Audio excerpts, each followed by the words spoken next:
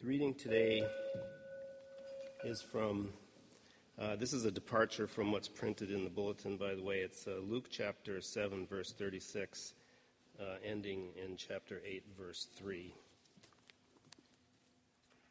One of the Pharisees asked him to eat with him, and he went to the Pharisee's house and took his place at table.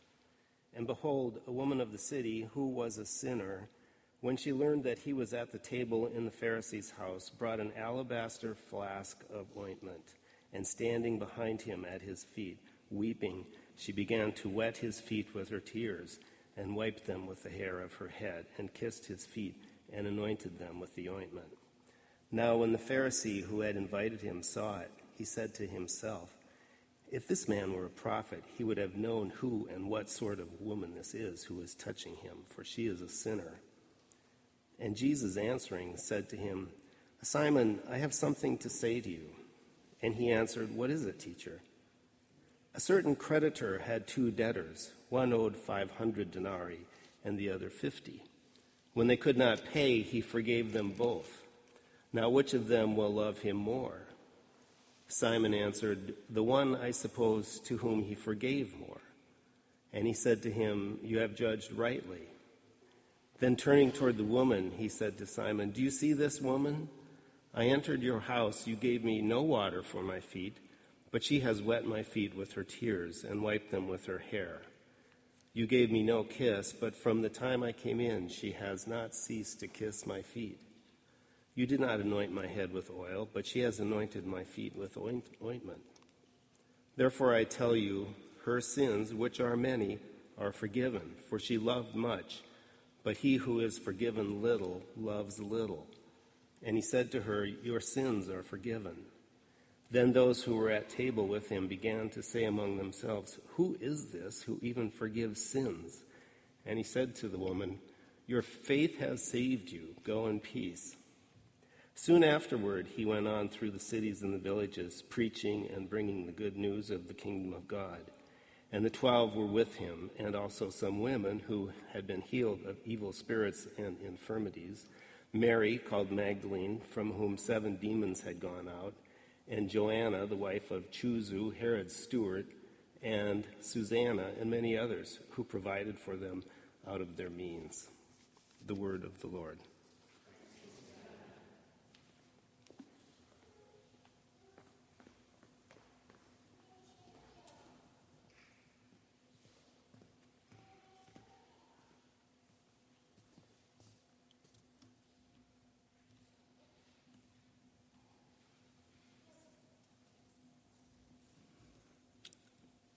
Stop.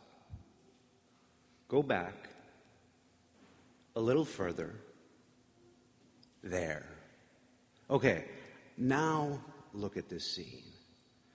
Just so this makes sense, so you can get the picture in your mind, Jesus is laying down, reclining is a better word. He's laying on his side, propped on his left elbow. His right hand is then free to gesture and to eat with.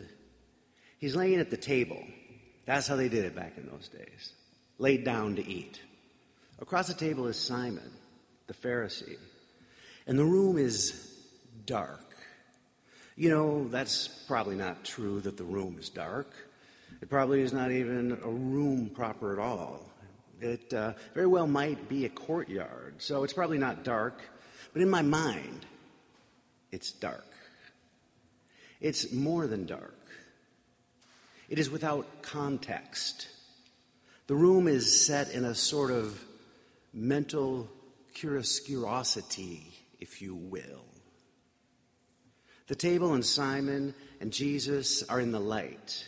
Not really lit, but in the light. Not even bright light. I don't know who can judge the degrees of brightness. In my mind, I can't. So then all around them, it fades into this blackness. Blackness all around to the edges. See, it's not even darkness, it's blackness. It's not the subtractive color system, but the additive color system.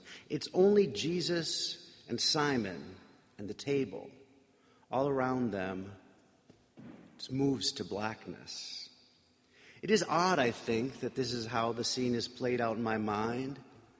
It makes me wonder, maybe that, I don't know, it's just how minds work or something. Like, you think of the thing that is described to you and nothing else? Maybe I just hear about this so I don't need to imagine the rest of the room. I don't know, maybe the blackness that I see in my mind is really the fault of the writer. I should not say fault. I should say responsibility.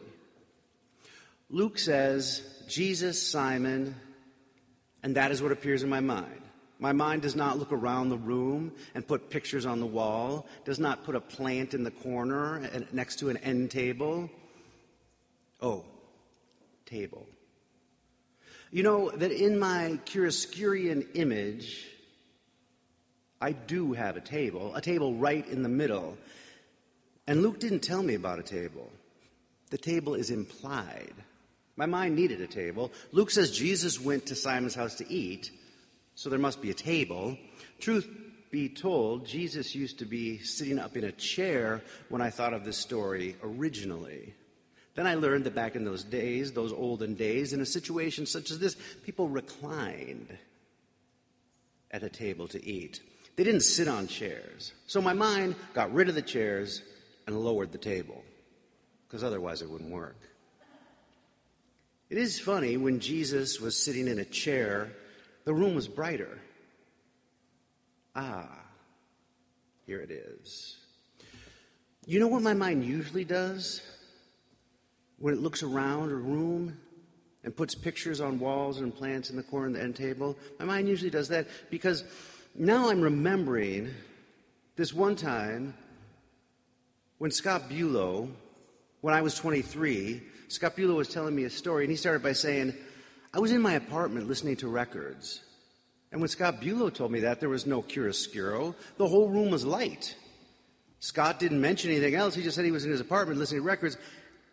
And my mind made the room light. My mind gave him a Technique turntable and records on a shelf and about 30 records leaning in a stack against the shelf and an old cracked light cover over the overhead light and Scott on the floor with his back against a beat-up couch. Everything. My mind gave Scott a complete apartment. It even saw into the small kitchen with the dirty dishes in the sink. And all this is before I'd even been to Scott Bulow's apartment, because I was just getting to know him. And when he was on the floor, there he was, on the floor. He was not sitting on a couch or in a chair listening to records. He was on the floor, reclining, you could say. So it's not the reclining that brings on the chiaroscuro, like you may be thinking. It's about, I don't know, what I know and what I don't know. It's about what I've seen and what I have not seen. Even though I've never been to Scott Bulow's apartment at this, time, I'd been to many apartments like it. My own at the time was quite similar to the one my mind gave Scott's. My mind even gave Scott some of the same records I have. I think those might have been mine, actually. And that was why the room was light, because I knew it. I knew the room. And that's why the light, it was light in the room when Jesus was sitting in a chair, too. I knew about that. I know about people sitting in chairs at other people's houses to eat dinner.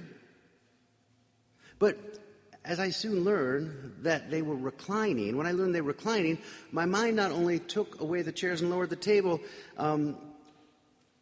but they lowered the lights. My mind lowered the lights in the room that they're having dinner in. I mean, they were lowered from having dinner at my aunt's house, which is what it looked like when they were in chairs, all the way down to first century Palestine, which I have no experience with. So my mind had very little to use to furnish the room. The context was lost for me. But wait, and I apologize. The whole reason I went on this rant in the first place was to help you with your mind's eyes so you wouldn't put Jesus in a chair. And this is the line I want to clarify. It's a description of the woman in the story. Can you believe all this rambling and I have not even put the woman in the room yet? I've been describing a scene in this story that is not even in the story.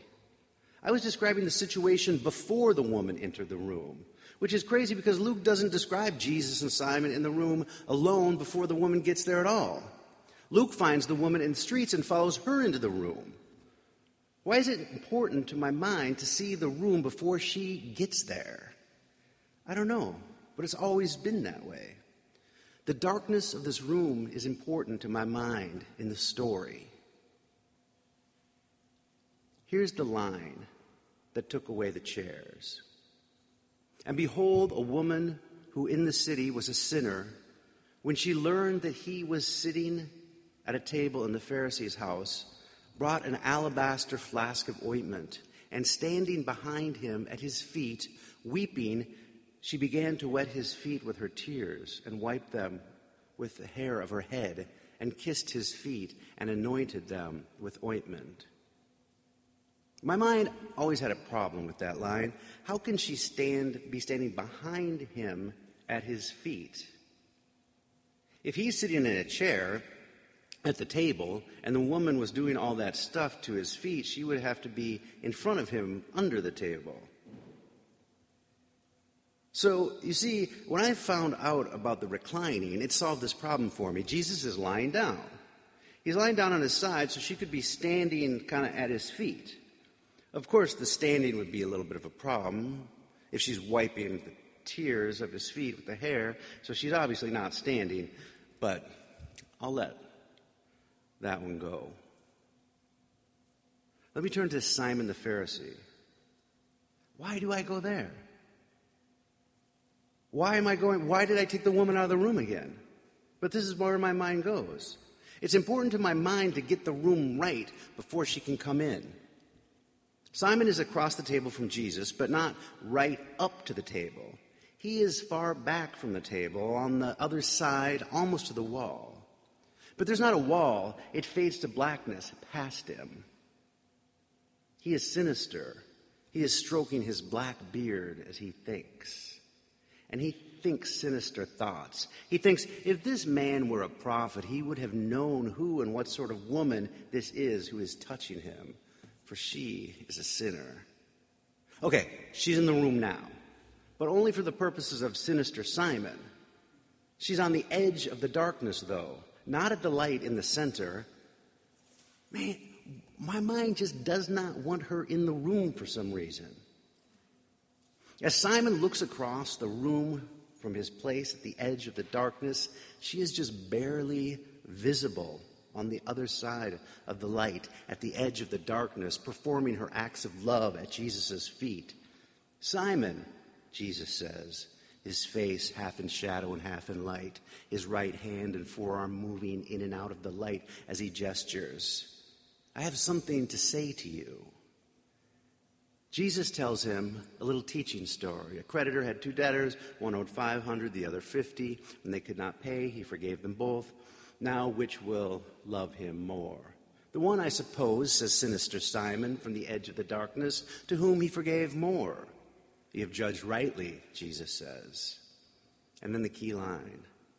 Do you see this woman? The circle of light expands to include the woman completely and to include Simon completely. Jesus goes on to laud the woman's acts of love, pointing out to Simon that he has done nothing but sit stroking his beard suspiciously. Yet, Jesus tells Simon, she had a great many sins, but they are forgiven. And because she has seen the love, that gracious forgiveness proceeds from she is free to love as well. And Jesus speaks to the woman and acknowledges, for the benefit of Simon, what the woman already knows. Your sins are forgiven. Your faith has saved you. Go in peace. Then the circle of light shrinks again, and Simon thinks, who is this man who even forgives sins? This is it. This is where the darkness comes from. It's Simon. Simon's misunderstanding of the whole situation has painted almost the whole room black, leaving barely enough light to breathe. Simon has seen his power meeting with his teacher, who is growing in prominence,